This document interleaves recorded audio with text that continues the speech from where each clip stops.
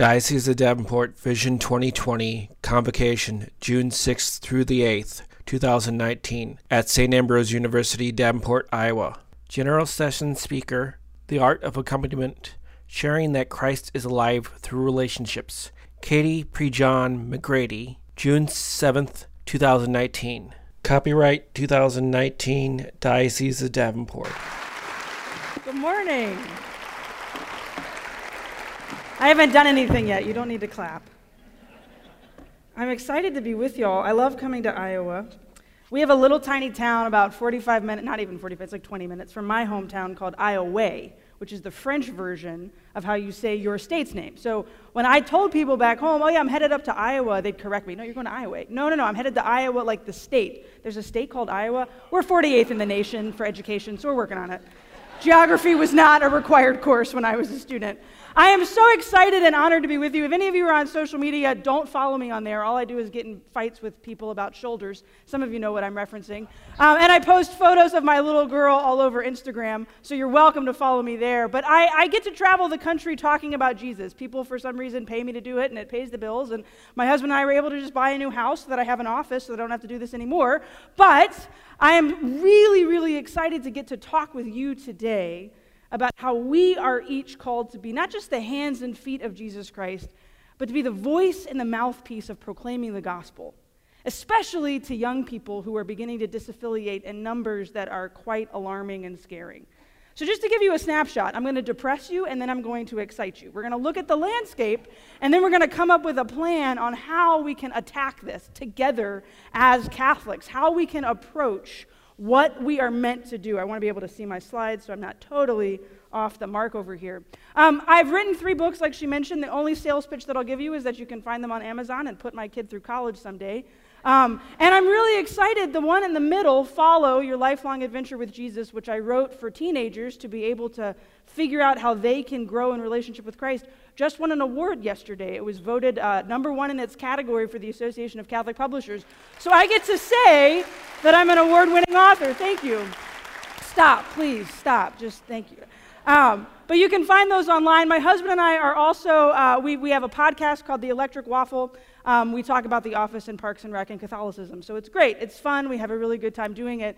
And we have together also created the cutest child on the face of the planet.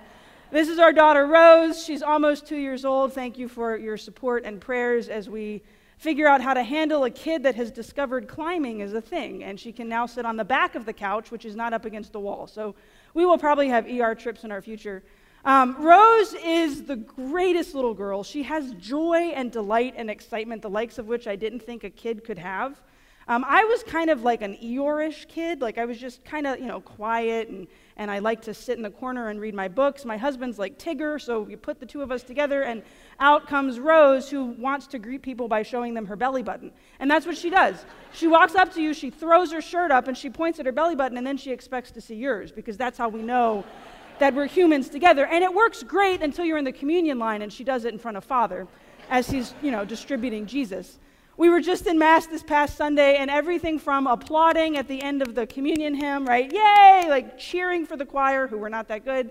And then as Father was walking back up the aisle, she runs after him, because it's our dear friend Father Trey, who baptized her, and she knows him. And he turns around, and he has a beard now, and she hadn't seen him in a few weeks, and she ran crying. Because that was not her Father Trey with the young baby face. This was some mean giant man with a big beard. She loves Chick-fil-A. We often go there and just feed her French fries. I know that's not probably on the approved, kids list, but it keeps her happy. And it keeps Mommy sane and gets us out of the house. When I think about my daughter, and when I think about the future of our church today, the work that I'm trying to do, the work that you're trying to do, the work that we are all doing in the Vineyard is for her.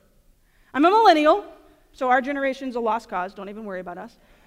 Gen Z, the current crop of high school and young college students, we still have a chance, I think, to engage and get them back on the same page of faith. But my daughter's generation, what some are calling Gen A, Generation Alpha, we just had to start back over in the alphabet at this point, right? That generation is growing up in a time and in a world and in a church that we don't know what it's going to look like in the next few years. Right? We're ever ancient and ever new. Our truths are not going to change, but the way we articulate those truths has to. The way we engage with the people sitting in our pews, 95 or almost 2 and everything in between, wants to be there and shows up all the time and was drugged there by their mom, or goes because they don't really know what else they would have to do on a Sunday morning besides brunch. My generation has turned brunch into our worship, and I can't always complain. Bottomless mimosas are a good thing. I like them. They are almost sacramental, but we have to figure out a way to articulate that Mass comes first, and then we go get the bacon and eggs, right? That Jesus should be the center of our lives because he is who we are drawn to relationship with. And so what I want to do is I want you to turn to the people right next to you for just a second. I'm that kind of a speaker. Mike Patan trained me, so I'm sorry. I want you to turn to the people right next to you, and I want you to share with them your 15-second definition of the famous Catholic buzzword. If you're playing bingo, you'll have your bingo card filled by the end of it. What is accompaniment to you? What does that word mean to you? Not the formal definition that you could go find on the dictionary, not what you were taught in your theology class. You, as a Catholic in 2019, what does accompaniment mean to you? Ready, go. All right. I didn't see anybody cheating by pulling their phones out, so that's good. We're going to popcorn style. One person from over here. What's accompaniment? Accompaniment. Being in step with each other. Very good. I like that. Somebody from the center. Companionship. Good. Over here. What was that? Connections. All right. Somebody else. At this point, it's free range. Yeah. Meeting each other where we're at, wherever that may be. Yeah. Somebody else. Friendship. What was that? Unification. Unity. Absolutely. Somebody from in here. Sticking with people through thick and thin. One more. Yes, sir. Okay, there you go. I was waiting for somebody. It's the music that accompanies the voices, right? Absolutely. I used the word in the definition. My English teachers would hate me. Right, we could spend the entire time crafting a definition of accompaniment together. And you should. You should go back into your parishes. You should go back into your staffs. You should just go back into the dining room table at your family's home and sit down and come up with together, what does accompaniment look like and mean in your life and according to the situations that you face? I'm 29 years old. I'm a young mom. I've been married for 3 years. I just bought a house. Accompaniment in my life right now, I need somebody to teach me how to make sure my budget stays on point so I don't, default on my mortgage. That's what accompaniment would look like in my life right now. Versus when I was 21 and fresh out of college and getting my first job in the church, it looked very different. The person who comes to Mass every single Sunday and wants to be there, accompaniment with them is going to look very different than the person who was drugged there kicking and screaming. It's going to look different than the person who's there because they don't know what else to do. Right? We have to figure out and we have to articulate to one another in a very honest way, and sometimes we Catholics, we get nervous about this. We get uncomfortable when we call ourselves out because, we like the rhythm and we like the roteness and we like the routine. But accompaniment calls us to get a little bit out of those comfort zones and actually pay attention to the person right in front of us, not just the program that we've written onto a paper.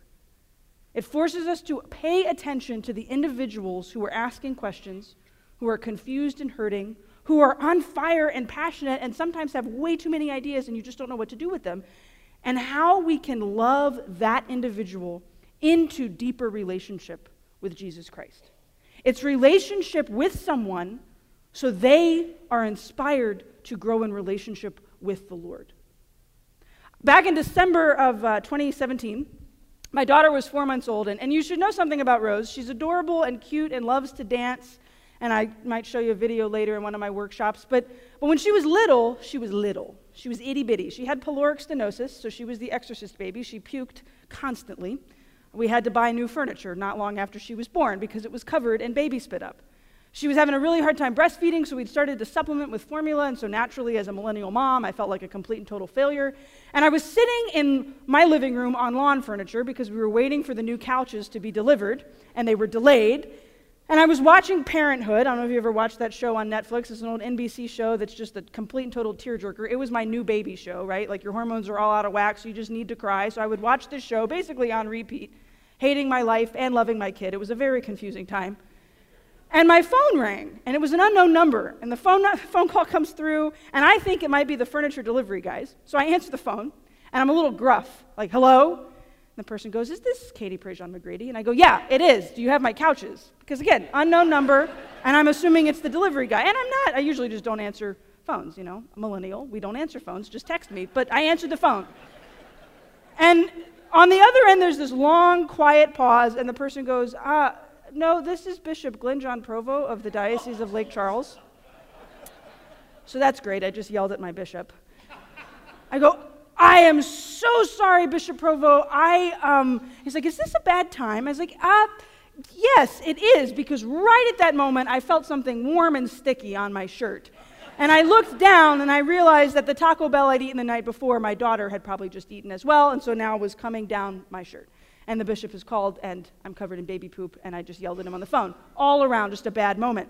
So I say, yes, can you call me back in like 10 minutes? And he goes, why don't you just call me when you're ready?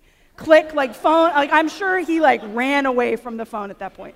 And so for the next 10, 15 minutes, I'm cleaning my daughter up, I'm cleaning myself up, I'm thinking to myself, why is the bishop calling me? Like I'm a lay woman that doesn't work for a parish or a school, like I just travel, maybe he's calling to tell me I'm a heretic and like I'm not allowed to travel anymore. Like my mind immediately goes to the worst possible scenario, the bishop calls you. I know that's not always the case, but the bishop calls and I thought I was in trouble. So I finally call him back. I go, Bishop, again, I am so very sorry. What can I do for you today? And he goes, well, Katie, I just got off the phone with Cardinal Tobin. Also kind of a scary thing, right? Like, why are bishops and cardinals talking about me on the phone? Are they upset that my daughter doesn't breastfeed? Like, what's going on? And he goes, and I had a conversation with him and some people over at the USCCB, and I just wanted you to know that I gave my approval for you to get to go to the pre-synod on young people in March of 2018. And there was a long pause, and I go, Bishop, what's a pre-synod? And he goes, I don't know, but you got an all-expense-paid trip to the Vatican, so you might as well say yes. Okay, great.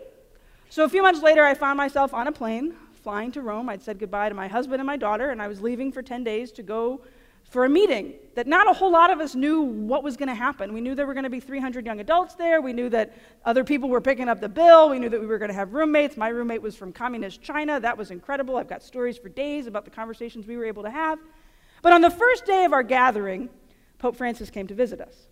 And we'd been told that we had to arrive in the auditorium. And it was kind of an auditorium similar to this. We had these bright yellow chairs, and hideous, but Italian. So they were, it was very bright and exciting in the room. We were told we had to get there for 7:30 and that the Pope was going to arrive between 8:30, 9 o'clock. We had to turn in our passports to get the little translator devices.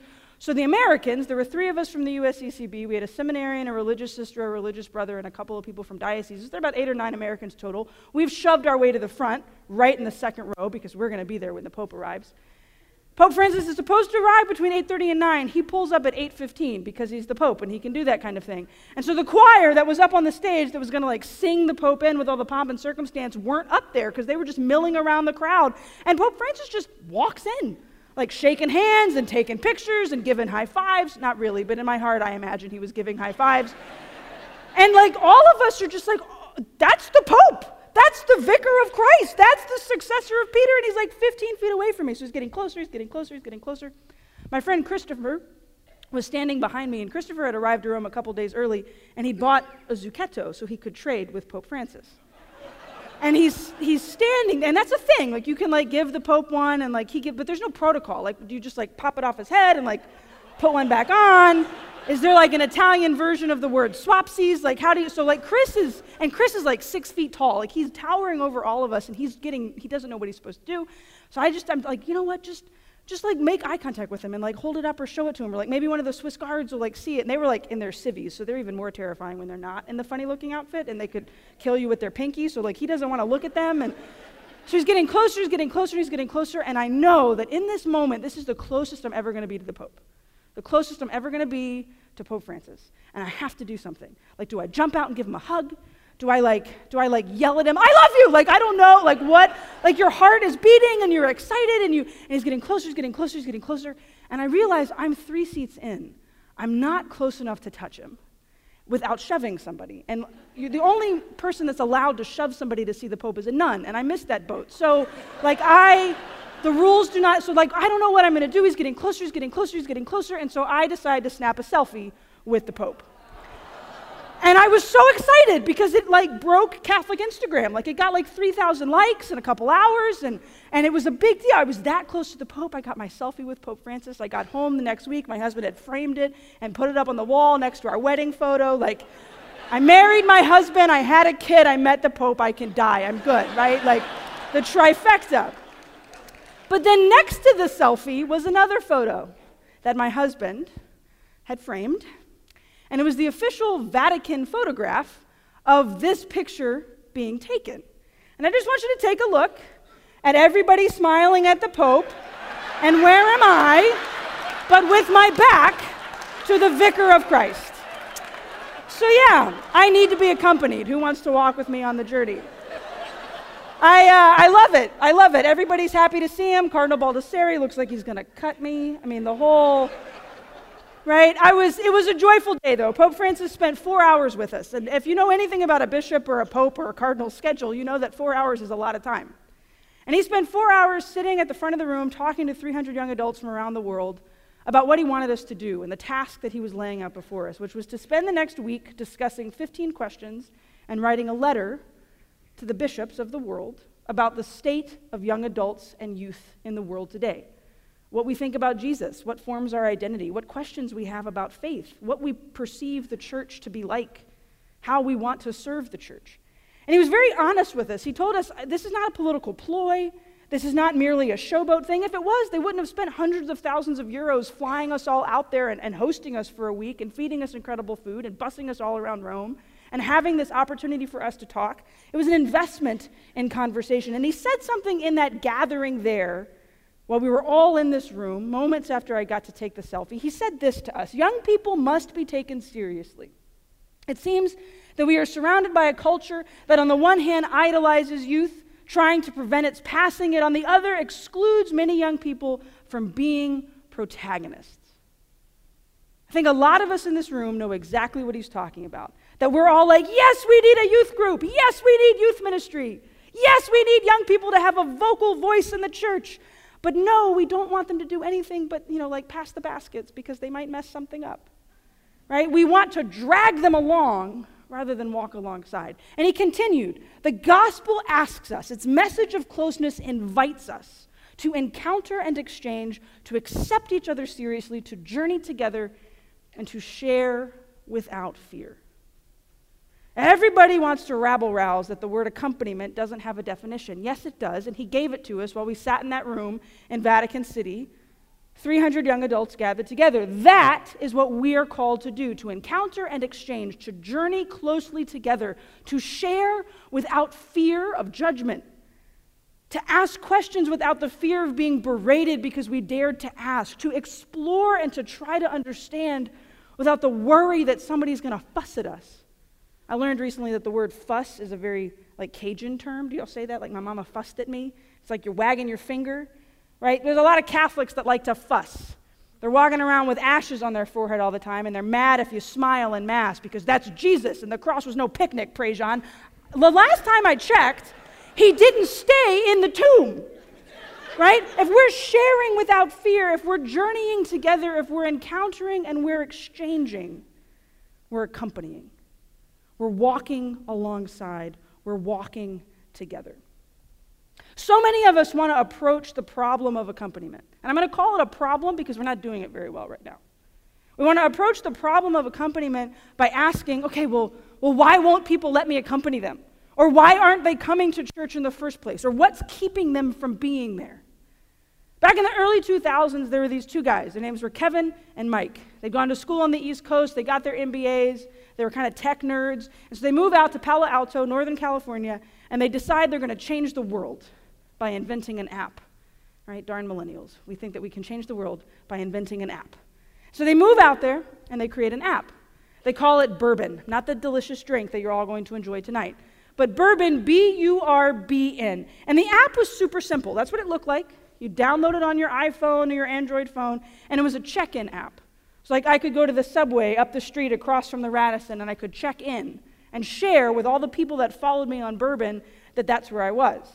And then if, let's say that the tuna sandwich that I got was really good, I could like give a short little review, like, oh, this particular Subway had, she gave me extra tuna and she smiled at me from behind the counter. She was really nice. You should go there, like 4 stars. So it's like a digital mobile Yelp, if you remember Yelp from back in the day.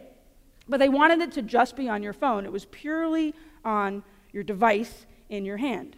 And they throw it up on the App Store, and like 6,000, 7,000 people download it, and they're starting to get a little more traction with it, and it's starting to get a little more popular, but they kind of plateaued at about 10,000 downloads, which in the world of app downloads is not really that much. And so they think, in their head, well, we're not getting more people because we don't have enough money to advertise, so we need to find investors.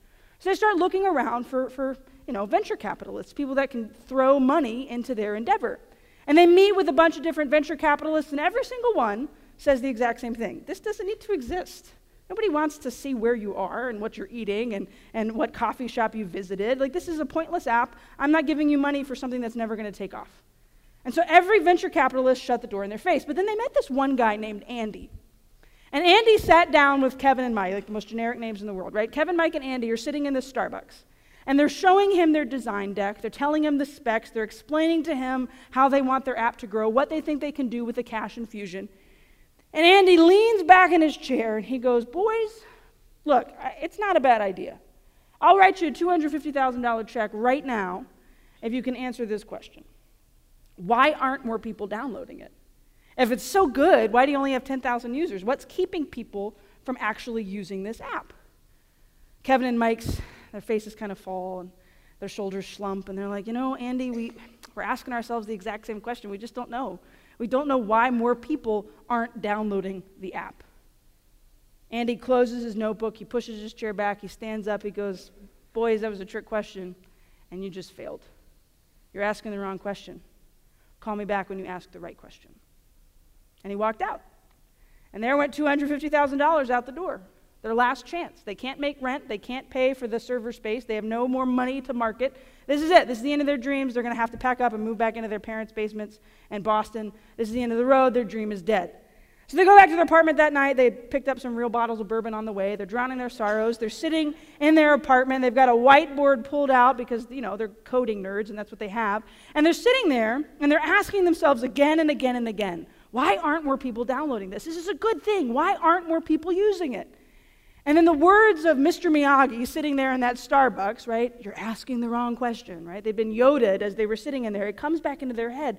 And they realize they're asking the wrong question. Maybe the right question could change everything. Maybe if they were unafraid to push the envelope just a little bit, maybe if they actually asked the right question, they'd be able to get to the right answers, which would allow them to grow the app. And they realized that they were asking why people weren't downloading the app, as opposed to asking why are people that use it every single day loving it. They needed to flip it. Ask it from the positive perspective. You've got 10,000 users, and the metrics showed that people kept coming back, that people kept returning to post where they were and to show the coffee that they were drinking and to give reviews of these Subways. So they started making phone calls. A lot of their friends were using the app. They started asking, what do you like about it? What's really great about this? Why do you use this over other things?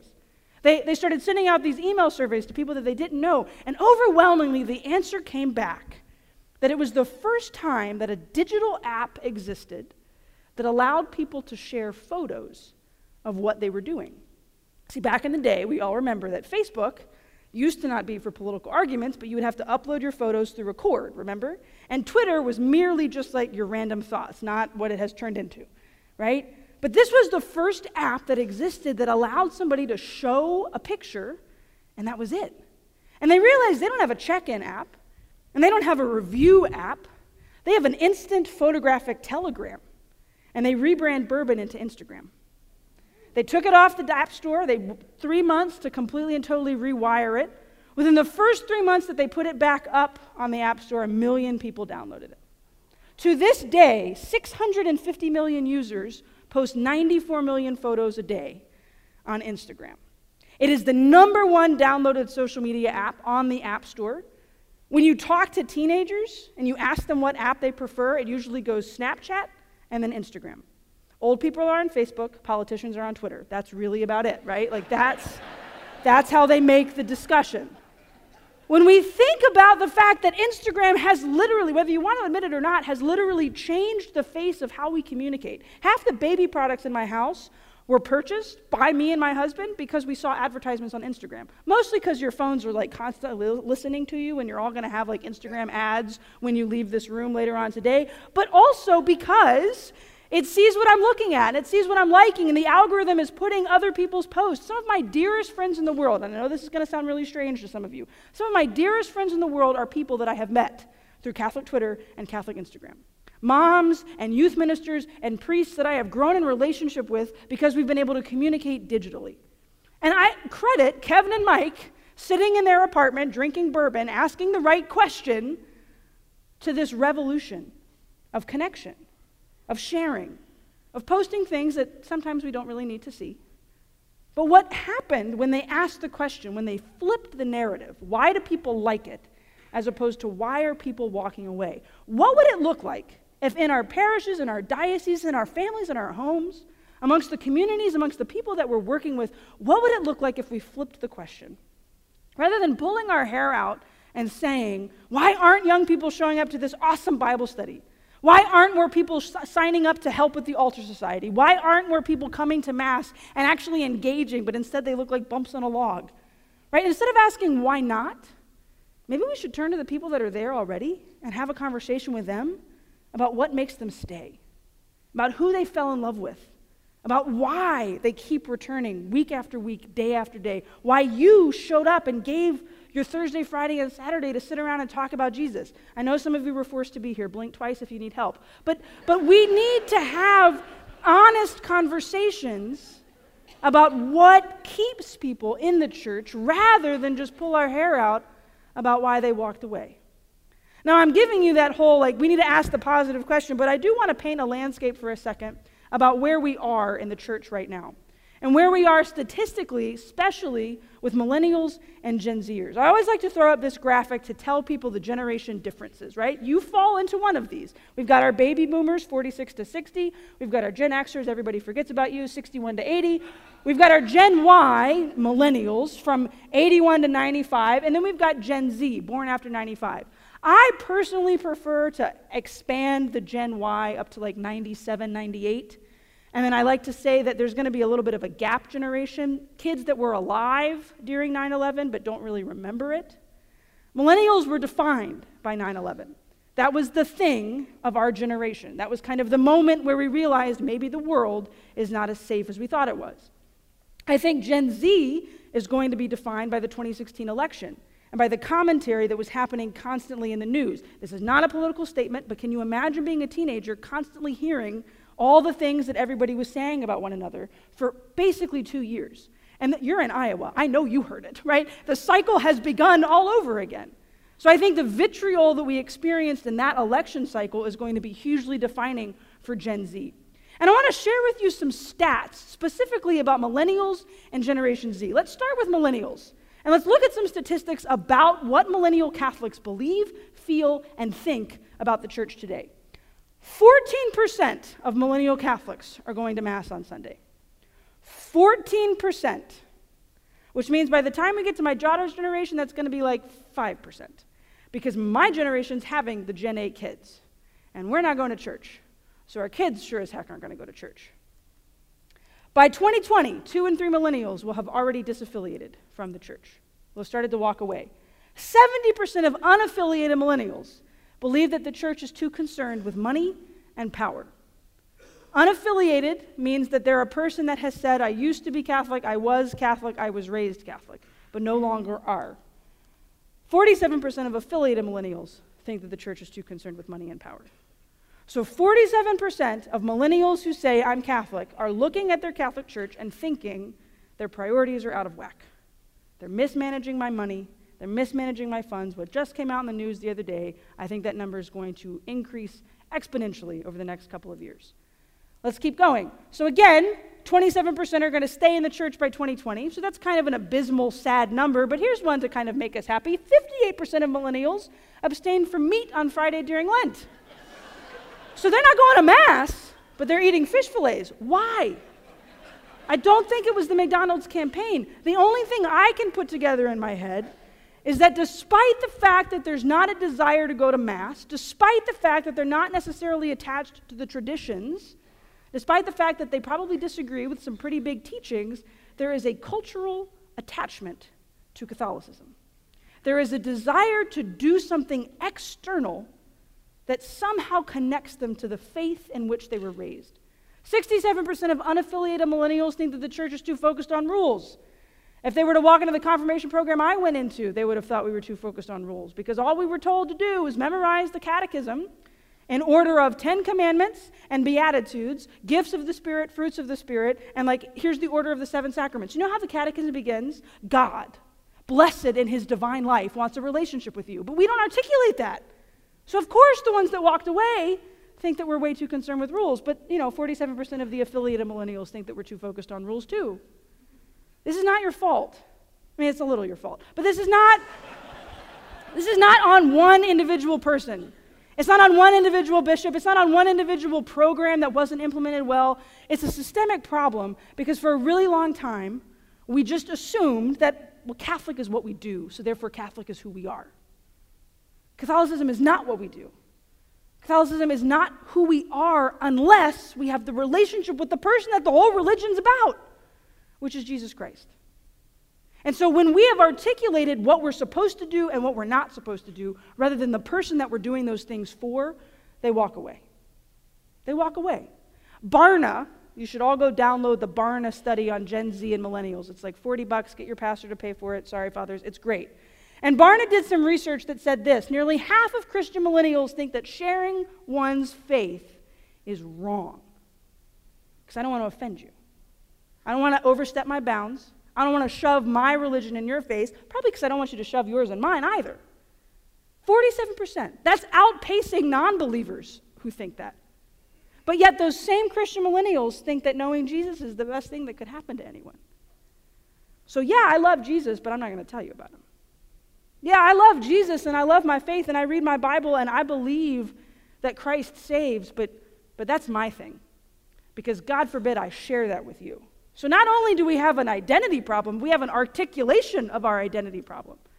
The statistics continue. If we were to look at a snapshot of how Gen Z identifies, 9% of Gen Z are engaged Christians, 33% are churched, 16% are unchurched, 7% on other faith, 34% no religious affiliation whatsoever.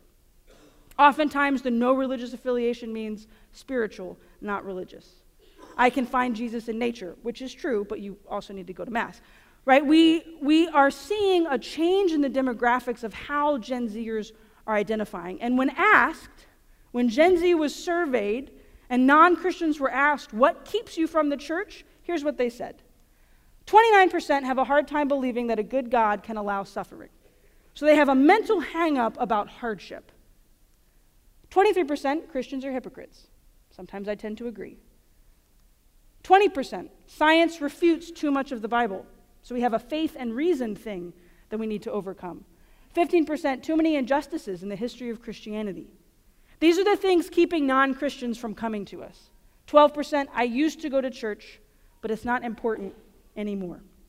We can keep going with some of these stats.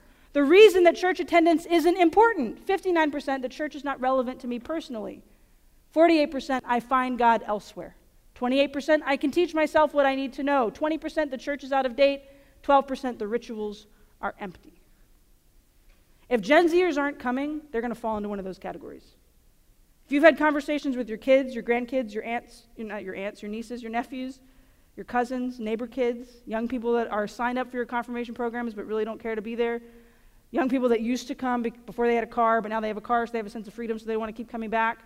Young adults who go off to college, they have one professor that tells them that God's not real, so now all of a sudden they have a philosophy degree, and everything they learned throughout that, up to that point, no longer matters, right?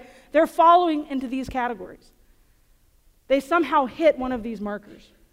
Now, we can look at some of the research and studies done by the Going, Gone study that kind of categorizes the 6 common reasons for disaffiliation. You've probably all seen this stuff, so I'm just going to throw it up on the board, and I'm going to tell you, I was a teacher, if you can't tell. An event, a series of events, processes of questionings triggered doubt, right? Something happened that made me doubt the faith in which I was raised. Cultural secularization led some to see faith and religion as options. Does anybody watch the show Master of None on Netflix with Aziz Ansari? It's a sitcom. I'm warning you now, it's a little risque and raunchy at different parts, so don't go watch it with your kids in the room. But one of the episodes, season 2, episode 1, I believe, is all about his father's religion. His father is a faithful Muslim, prays 5 times a day. The dad believes that his son is continuing to practice his faith. And Aziz looks at his dad and just straight up says, no, I don't practice that. I don't have to believe anything to be a good person. Right? There's this understanding that I don't need God and I don't need religion to get to heaven if heaven even exists. I can just be a good person. It's moral therapeutic deism, right? Like God makes me feel good when I need him, but I can just ignore him otherwise because I can just do my own thing and be nice. Nice is not a virtue. Nice doesn't get you to heaven. Religion was forced on them as children, and they don't want to do the same. Religion is now a choice. I was raised in a Catholic home. Daily Mass was a norm in my family. My sister and I were involved in our youth group. I went to the University of Dallas, one of the most Catholic colleges in the country, and for the first 6 weeks of my college career, I skipped Mass. Not because I didn't love the Eucharist, because I just, I could. My mom wasn't there to wake me up for 9 a.m. There was a great brunch in the school cafeteria. We'd hang out in the cafeteria till like 1. You'd go to the library, you'd work, you'd be then hanging out at the cat bar, drinking coffee, hanging with your friends. You look down at your watch. Next thing you know, it's 7 o'clock. You missed the last chance Mass at 6:30. Oh, well, I'll go next week. I love Jesus, but for some reason, this priority of Mass was no longer in my head because there was this, I don't have to do that anymore. It wasn't until my mom called me and said, hey, I've been meaning to ask you, how are Father J.D.'s homilies? That good Catholic guilt started to seep in, and I realized I can't lie to my mom about a Dominican's homilies that I haven't heard, so I'm going to have to go and start hearing them. And I obviously came back full force. Living a moral life doesn't require religious belief. Disaffiliation brought a sense of happiness, relief, or freedom. Belief is based on rational arguments, and if those aren't presented, they leave. I'd put one more up there, and I think it's the lack of welcome that a lot of people feel in the church, especially in young adults. A lot of young adults move away after college, or they come back home after they've been gone for 4 years, or when they get to college, they're trying to find a parish community, maybe on campus or off campus, who knows. But for some reason, I think something happens between the ages of like 20 and 25 where you don't want to be treated like a kid anymore. You're not a high schooler, you don't want high school youth ministry, but you're also not going to go hang out with the altar society and put plants in front of the altar, right? Like you want something for your age demographic because accompaniment for you looks different. And they walk into these churches, they come into these parishes, and there's nothing for them. There's Mass, and that is everything, but there's not people there who seem to care that they're there. My husband's sister, Sarah, moved to Nashville, Tennessee, when she was 22 years old. She got her marketing degree from King's College, a Catholic university in Scranton, Pennsylvania, like The Office. That's why we love it so much. That's where he's from. And then she moved down to Nashville to go to work for CMA. She worked for the CMA Music Awards. Now she works for Big Machine Records, and she helps represent Taylor Swift, which is really great. We got backstage passes once. She's my favorite sister-in-law in the world. But she moves to Nashville, Tennessee, and she finds a parish. She was raised Catholic. Her mom's like Polish Catholic, and Polish Catholics are like hardcore Catholics, right? So she goes to this parish, and she goes consistently for like 4 weeks in a row. She sits in the same spot. She introduces her to people, and that was it. She was going to Mass, but she was trying to meet people within the parish community, and like she just wasn't meeting anybody. And it's not necessarily on her to go meet those people. It's on the people who go to that parish every single Sunday who recognize somebody new that need to turn to her and say, we're so happy you're here. We don't recognize you. What are your interests? Where are you from? Why don't you come over and have dinner with my family and we can show you around Nashville a little bit? Are you interested in doing this, that, or the other? What's your favorite Bible verse, right? Like, I'm not suggesting that's what you ask complete strangers that walk into your parish. Like, wait a few weeks before you ask that one. But she felt so isolated and ignored and unwelcome in the community. And so she stopped going. And she didn't go for a few weeks. And it wasn't like this conscious decision. It was just more of a, I'm uncomfortable there. Nobody seems to want me there. Nobody seems to like that I'm there. The priest's homilies weren't particularly good, so she wasn't attached to going to that one. She tried to find another parish that didn't, she couldn't find a place to fit. And a lot of people are going to sit out there and go, well, but the Eucharist is worth making yourself fit. Yeah, guys, but people have to know that they're cared for in order to believe and understand that what's in front of them matters and is important. Dr. Seuss puts it perfectly. Somebody doesn't care how much you know until they know how much you care. She didn't feel cared for. She didn't feel like anybody wanted her in the building. And then a coworker of hers invited her to go to Crosspoint, which is one of the most dynamic and engaging non-denom churches in Nashville, Tennessee, right across the street from the NFL football stadium. They have golf carts in the parking lot to drive you up to the front door. You're greeted with an iPad and a cup of coffee and a coupon to get something from the bookstore, right? As secular and Protestant as it comes, and she walked into the front door, and they knew her name when she came back the next week. And she was put into a small group within the first 24 hours of being a registered member. And when her daughter was born last May, she made the decision to not have Emma baptized because she's not Catholic anymore. So her disaffiliation from Catholicism has effects on her child who is not baptized. We have got to do better about recognizing and acknowledging people who come into our churches that we don't know, and people that have been there for 50 years. You have no idea what cross somebody is carrying, what burden a person is holding within their heart, what joy that they are bursting forth to share. Mass is not a fast food joint where we come in, get our Jesus, and walk away. It is supposed to be a five-star dining experience. And when I walk into a five-star restaurant, my waiter doesn't leave me alone, and it's annoying as hell. But that waiter cares that I'm there. Do we care that the people are there? Do we know what's going on in their lives? Do we ask them questions about what's happening in their home? We shouldn't desire to have 100 dynamic parish events a year. You should desire to have 100 families that invite other families over to their homes for dinner, because that's what's going to build the dynamic parish filled with believers who love Jesus because they love each other. We can keep looking at some of these statistics. We can keep looking at the reasons that they are or are not coming. Church-going teens think that 82% of the church is a place to find answers to live a meaningful life. Okay, that's good. That's encouraging. The church gives me answers. The church gives me purpose. 82% think that the church is relevant for my life. So these are the teens in the building. These are the young people who are coming every week. 77%. I can be myself at church. Good for you. We've made young people feel like their identity is important, that who they are is not something to be hidden or shunned. The people at church are understanding and tolerant. Right? I'd love to blast that out on Catholic Twitter. We're not bigots. We're understanding. We're tolerant. We're kind. We're loving. We also have to look at this, that 36% believe that the people at church are hypocritical, that 27% think that the church is not a safe place to express doubts, that 24% think that the faith and teachings I encounter at church seem rather shallow. It's not that they're too hard. It's not that it's hard to swallow what the church teaches about human sexuality. It's just that we haven't done a very good job articulating what the church teaches about human sexuality.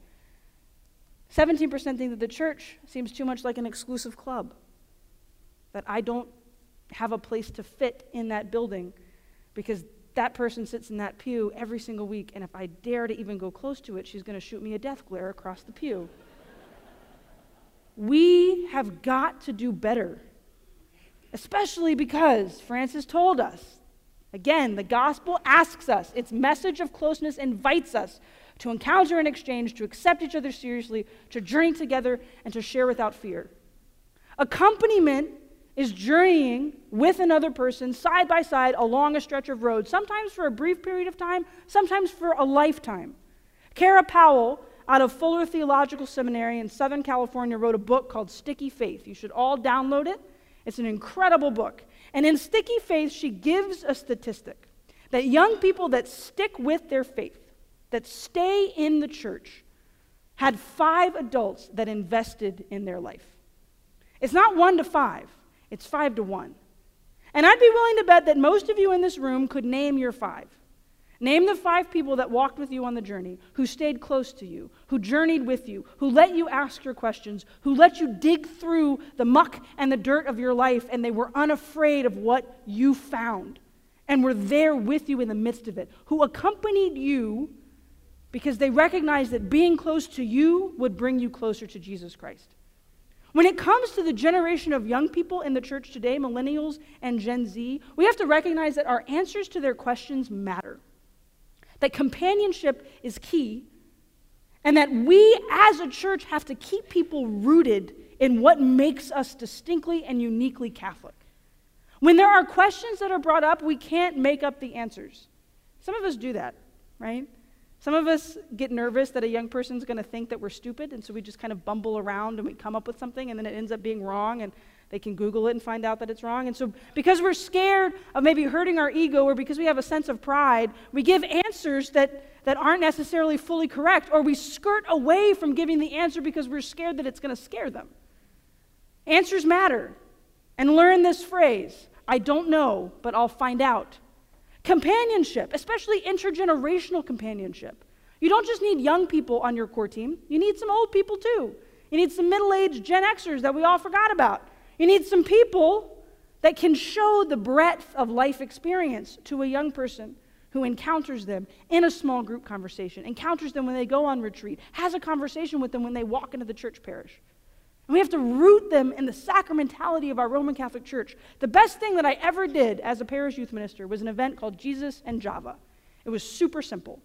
6:30 morning mass on Tuesdays and Fridays, we'd meet. We'd all go to the mass at the parish, and then there was a little CC's coffee shop right around the corner. And Monsignor Gaddy would give me his credit card, and I'd pick up the bill. Free coffee and free donuts for any of the young people that went to mass and then came over to the coffee shop. We had 20 people come to the first one that we did. I only advertised it with 24 hours notice. They showed up in droves week after week after week, college students, high school students. Some of the parishioners who were always there at 6:30 morning mass were confused because all of these teenagers kept showing up. And so finally I just told them, you can come too. It's on Monsignor Gaddy. It's not from a youth ministry budget. It's from the parish budget.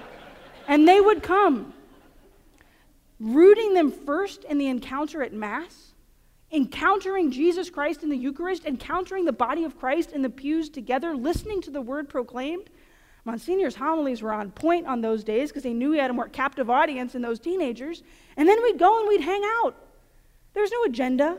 I didn't pull my catechism out and open it up and start talking about point 364. Don't tell me what 364 is. I'll look it up later. Right? But we would just hang out and we'd talk. Sometimes we'd talk about TV shows. Sometimes we'd talk about vacations. Sometimes we'd talk about what was going on with their friends. Of the young people that came to that first one, 5 of them are on their pilgrimage to Rome right now. They got to see the Pope on Wednesday. They chose for their senior trip to be a pilgrimage to the Vatican. And I don't think it was just because they got free coffee out of me on Tuesdays and Fridays during that summer. I think it's because they felt attached and connected to a community in the church. 2 of the young people that were coming on a regular basis, they were college students. They're now happily married and expecting their first child. They met at Jesus in Java. I always like to look at their kid and be like, I helped that. That was me, right? Another soul exists in this world because I paid for their coffee and their donuts. We have got to recognize that rooting young people first in relationships, rooting each other in relationships, and walking with young people through their questions and through their experiences in life is what keeps them attached. And if you think that this is just a bunch of malarkey, if you think I'm just making this up, if you think this is just some wide-eyed millennial's vision of what the church should look like, no, I'm getting this out of the Gospels. Right? This is exactly what Jesus Christ did when he walked with these 2 disciples who have no identity on the road to Emmaus. You could go look up the Gospel of Luke chapter 24 and read a snapshot of what our ministries are supposed to look like in the church today. When Christus Vivit came out, the letter that Pope Francis wrote finishing all of the Synod work, he references the final document from the Synod Fathers. And the final document from the Synod Fathers is built around the road to Emmaus and the 3 movements of the story. The movements of accompaniment in our parish, of walking alongside these young people who think that we're hypocritical, who think that our teachings are too shallow, who think that this is a place that's too exclusive, who aren't showing up because they don't quite understand what's so special about what we have. A one-on-one, face-to-face dialogue conversation with somebody about why you love Jesus, of how Jesus Christ captivated your heart, of why you keep coming back to Mass week after week after week, about why you work for the church, why you serve your community. That one-on-one conversation is far more powerful than any talk I'm ever going to give on a stage. The work that you get to do face-to-face with the people that return week after week, year after year, that conversation and relationship and community is what plants the seeds within the hearts and minds of believers to recognize that the church is their home, that the church is for them, That the church is not this passive thing that exists, but is the dynamic, living body of Christ of which they are a part. As Jesus walked with them on this road to Emmaus, as he listened to them, as he asked them questions, and I'm sorry, we had to convert some of these slides over to PowerPoint, so some of them have gotten a little messed up. The first movement of the road to Emmaus is that he walked with them. Right? Jesus Christ meets them on the road, and the way the story walks, like they're walking in what? We all know this. It's like the best biblical scholar line, right? How are they walking? In the wrong direction. They're going away from Jerusalem. All the activity and excitement happened there, and they're getting out of Dodge. They don't want to be there. They're scared, they're frightened, they're confused. They don't know what's happened. Jesus is gone. And so they're walking away on this road to Emmaus, and Jesus, I like to imagine, like pops out of the bushes, right? Just like surprises them, like, hey guys, what are you talking about? And Jesus is walking with them, and he asks them that question. What are you talking about as you walk along the way? Accompaniment begins by asking good questions. If you're looking for a formula, if you're looking for a plan, a lot of us want programs. Here's your program. Copyright 2019, Archdiocese of Davenport. I almost said Dubuque, but that's only because that's where your bishop once was, and we had that conversation earlier. I was listening. So, Diocese of Davenport, this is your pastoral plan for how to accompany old people, young people, middle-aged people, the newborn baby, and the man on his deathbed. We ask good questions. Good questions then leads to what? If you ask a question, don't be the kind of person that's just formulating your answer as they're talking, but you actually listen attentively to what they're saying. Jesus Christ listens to them as they explain to him their confusion and their fear. As they tell him, we don't know where he went. We don't know what's going on. As they tell him all of this activity and all of this movement and all this excitement, all of their confusion, Jesus doesn't jump in mid-sentence to try to correct them. He doesn't cut them off and say, oh, you idiots. He does that later on, right? He listens to what they say.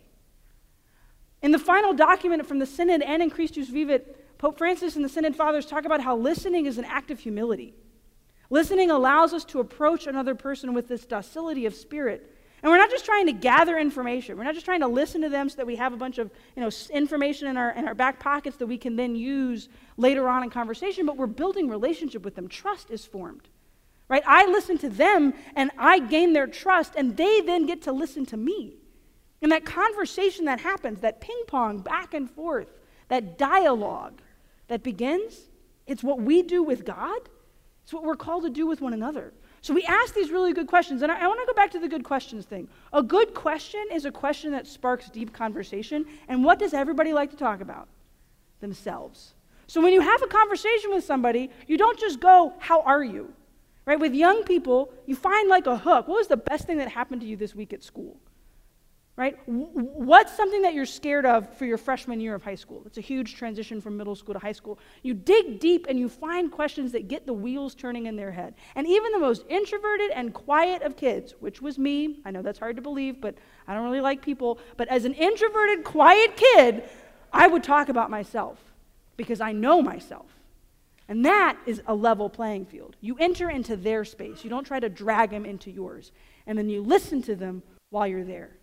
So Jesus listens attentively to what they say. And then he gives the smackdown, right? As they're walking along the way, the next movement of the road to Emmaus, and I hope that the clicker works, right? Their eyes are opened. What does Jesus say to them after they finish talking? After he's listened to everything that they had to articulate incorrectly, might I add? What does Jesus say? You fools! And he starts to give them the greatest Bible study the world has ever known. Jesus Christ begins to tell the story of Moses, of the prophets. He tells salvation history. He unpacks everything that's just happened, and he's doing it without reservation or fear. He's gained their trust because they've had this conversation, because he's listened to what they have to say, and then he begins to articulate to them the truth that can change their lives. So many people think that accompaniment is walking with somebody in the wrong direction. Yeah, you walk with them in the wrong direction, maybe for a little while, and then you grab them by the scruff of their neck and you bring them back into the right direction. And they're not scared of you grabbing them by the scruff of their neck because they trust you and they know you're not going to lead them astray. That relationship that was formed allowed you to then guide them to the truth, to walk with them for a stretch of the journey, and then they recognize that you help them figure out that path. We cannot be unafraid to articulate what we believe. And let me tell you, boots on the ground at these conferences across the country with young people, they don't want fluff and nonsense. They long for the truth that we teach. They're getting all this junk from the world. They look to us for goodness, truth, and beauty. They're looking to us to articulate the way, the truth, and the life. They don't want us to just placate their base desires. They don't want us to just tell us, do whatever you want and Jesus will forgive you later. They don't want us to conform to the world. They want us to tell them right from wrong. They want us to articulate good and evil. They want us to show them how to walk the straight and narrow path so that we can enter through the narrow gate. They long for us to teach them the truth. I think sometimes we're the ones that are scared to do it because we don't want to be offensive. We don't want somebody to get mad at us. We're scared that we're going to end up on the news. I don't know if you've been paying attention to what's going on, but we're all going to end up on the news probably within the next 50 years because we are in a fight for our lives as Catholics today. Just go look at what's happening in California with the bill to get priests to tell people what's going on in confession.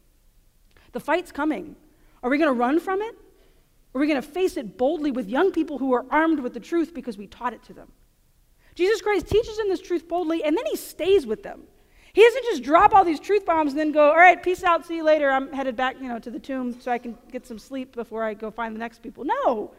He has a meal with them. He eats with them. He spends time with them. They're listen to what he had to say. They're shaken to their very core. And then Jesus Christ doesn't just abandon them.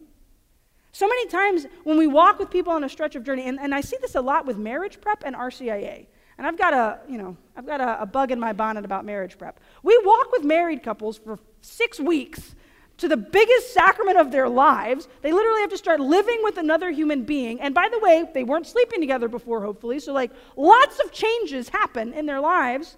They get married, and then it's like, all right, good luck. Hopefully we never have to see you in the Chancery building. Right? We accompany them up to a certain point, and then we abandon them. You know when marriage prep really needs to be happening? When you have your first kid and you're sleep deprived and you hate your spouse. Right? You know when marriage prep really needs to happen? When one of you loses your job and you don't know how you're going to make ends meet. You know when marriage prep really needs to happen? When you hit that 5th year and you wake up one day and you're like, what did I do? And you need another couple there to walk you through those tough times. Accompaniment doesn't just happen during a season to get to a sacrament, and that's what we've done. We've done sacramental accompaniment. We have not done discipleship. We have not done let's live life together to encounter Jesus Christ.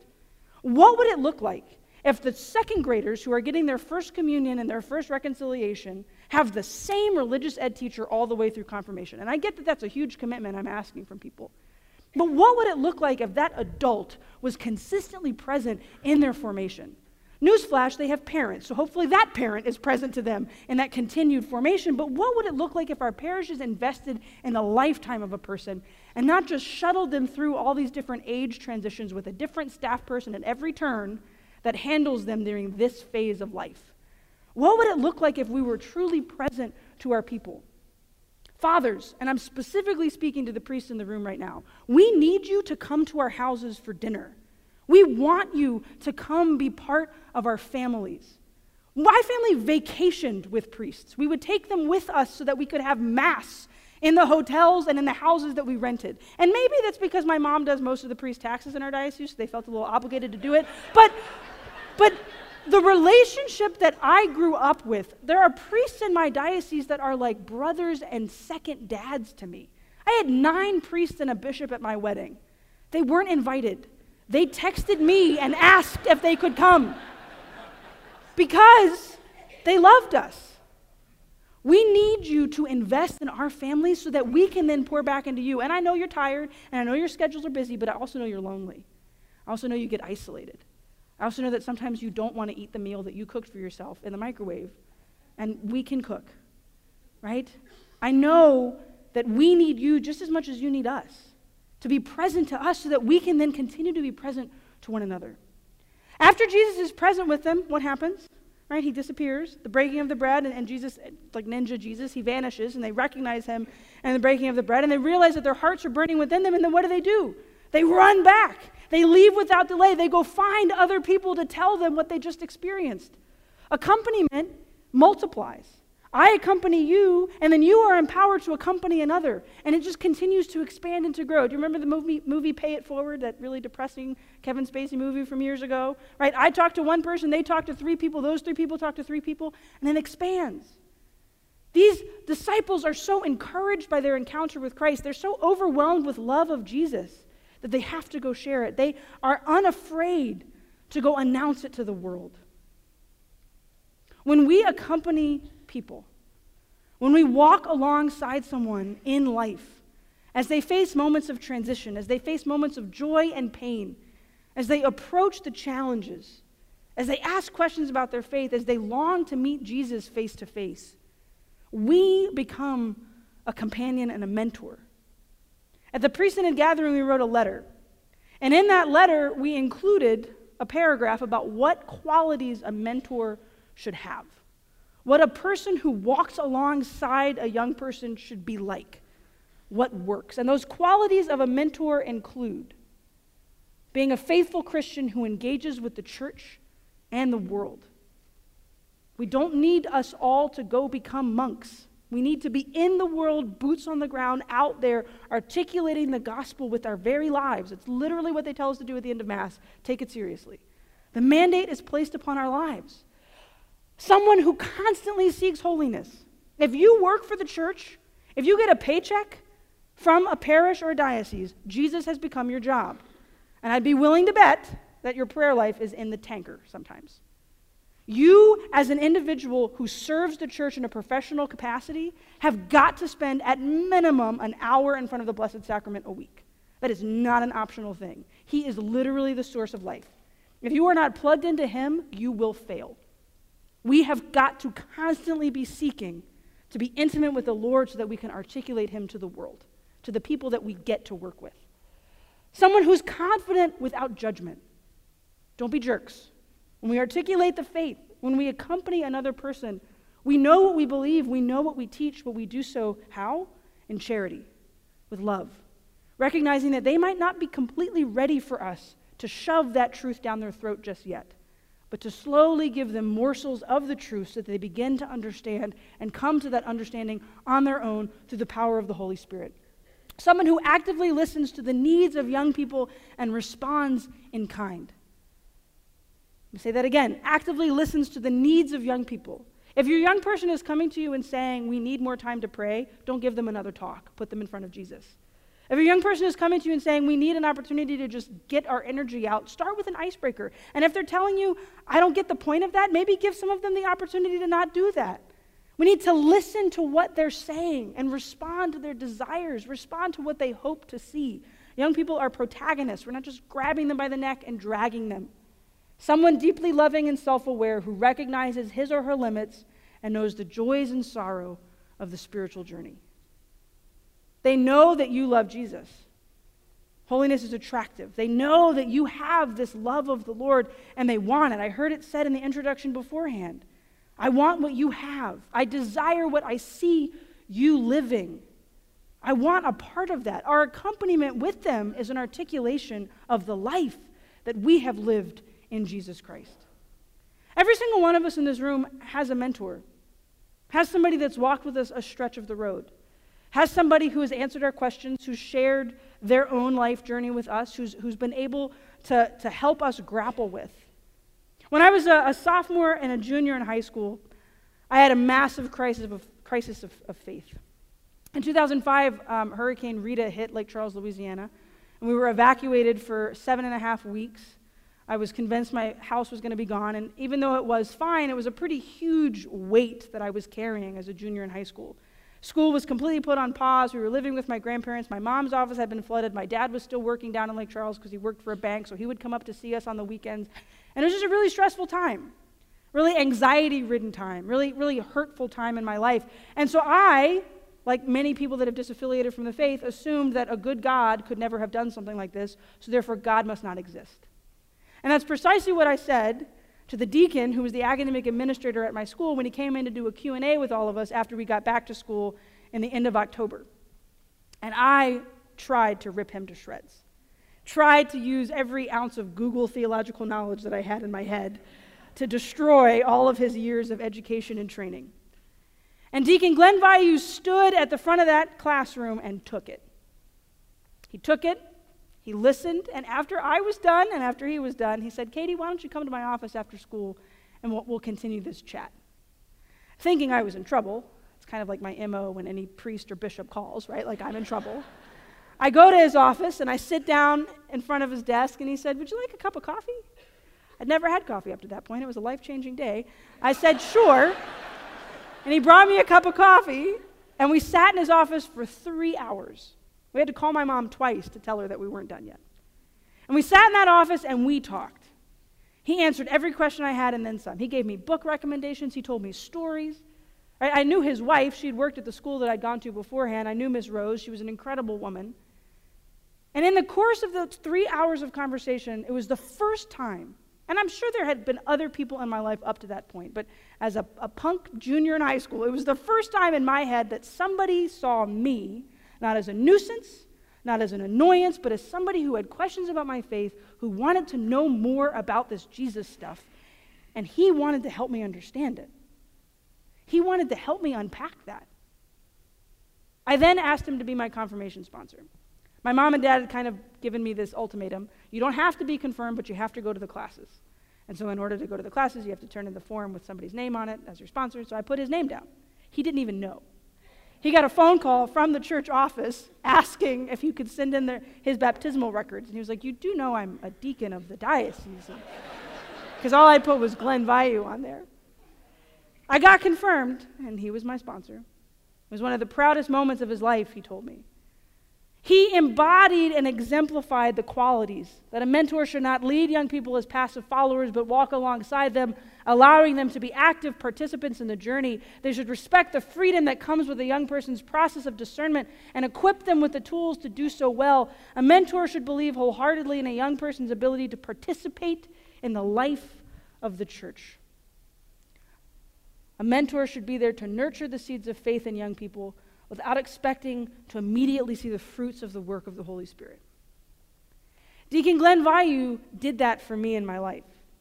When I got confirmed and he stood there and he was beaming just as much as I was, when he proclaimed the gospel at my wedding, that's what that photo is from, when he came to the hospital to give Rose her first blessing because he was so excited that Tommy and I had finally had a little girl, and then when he passed away very suddenly last December, and the church was filled with students and teachers and parishioners from all around the state of Louisiana that he had invested in for years.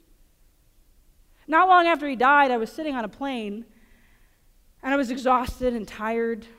I'd been traveling a lot, and I just kind of had this thought in the back of my head that standing on stages talking about Jesus doesn't matter, that this is pointless work, that nobody cares about airline miles, that funny stories are all that's remembered and nothing else. And I was tired and I was exhausted and I missed my kid and I just wanted to be home and I was headed to another event and I was just kind of in one of those moments of despair. And I'm staring out the window and all of a sudden I started thinking about Deacon Vayu. He died. He'd gone in for a routine procedure in Houston and he didn't wake up. It was a shock to the system. He was a perfectly healthy man. His wife was completely and totally devastated. Obviously, his children were just in total shock. The whole community was stunned. He had planned out 3 months' worth of all the parish calendar for all the parish ministries because that's the kind of guy that he was. And nobody could take them, nobody had the heart to go into the office and open up the binder to see his handwriting because it was such a shock to the system. And I just started thinking about him as I'm sitting on this plane, and it was the first time I started crying thinking about his death because I hadn't really allowed myself to process it. I was too busy, and we were in the process of buying a new house, and stuff was just in chaos. And I started thinking about the fact that I really hope he's in heaven. I know we have this belief and we have this hope, and I know that he was a good, holy man. I hope he's in heaven. I hope he's rejoicing right now with the angels and the saints, and he's staring at God, and he's participating in the beatific vision, which he would talk about all the time when he'd give his homilies.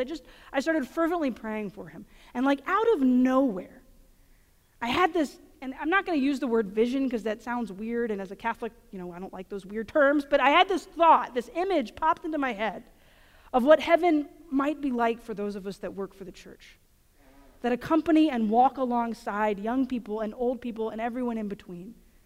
That when we die, however suddenly or planned it may be, Everybody's anticipating it, and you've lived that good long life, or out of nowhere you go in for the routine procedure and you don't come out.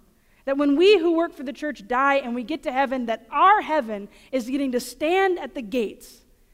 And every time somebody comes in, an angel leans over and says, "You see that one? You helped them. You see that one? They're here because of something you said early on. You see him, you see her? You put up with their stupid questions. You were patient beyond patient when they'd come and complain. You were there when they rejoiced. You were with them when they cried. That one and that one and that one. You planted seeds and the Holy Spirit started to work in the garden that you helped till." If that's what our heaven could be like, is it not so critically important then that we accompany and walk alongside every person we meet intentionally, recognizing that this task, paying attention to them, asking them good questions and listening attentively and proclaiming that truth boldly and staying with them through thick and thin, that relationship we form with them could lead to intimacy and will lead to relationship with Christ. And we won't necessarily see the fruits of our labor today. We might not see them until the end of time. But how good that we are doing the work now. How good that we are there to nurture those seeds of faith in the young and in the old, in every different ministry that we get to work in the ways that we uniquely get to do it. Thank you for the work that you do. Thank you for the effort, for the time, for the low pay, for the long hours, for the frustrations, and for the joys. Thank you for tilling those seeds, because this church needs it now more than ever. The stats prove it. The future of the church needs it. Know that I will be praying for you. Know that the people who might not be grateful now will be grateful for you in the future. And know that the rest of this weekend is for you to invest and to learn and to continue growing in this practice of ministry, which is, as Pope Francis called it, the most essential task of the church today. Let's end with a quick prayer. In the name of the Father, the Son, and the Holy Spirit. Heavenly Father, we thank you for this time together. I ask that you continue to open the hearts and minds of these workers in your vineyard, that you give them a docility of spirit, that you give them an openness of mind, that you give them a willingness to trust. Mother Mary, we ask that you wrap us in your mantle and lead us ever closer to the heart of your Son as we pray together. Hail Mary, full of grace, the Lord is with thee. Blessed art thou among women, and blessed is the fruit of thy womb, Jesus. Mother of God, pray for us sinners, now and at the hour of our death. Amen. In the name of the Father, and of the Son, and of the Holy Spirit. Amen.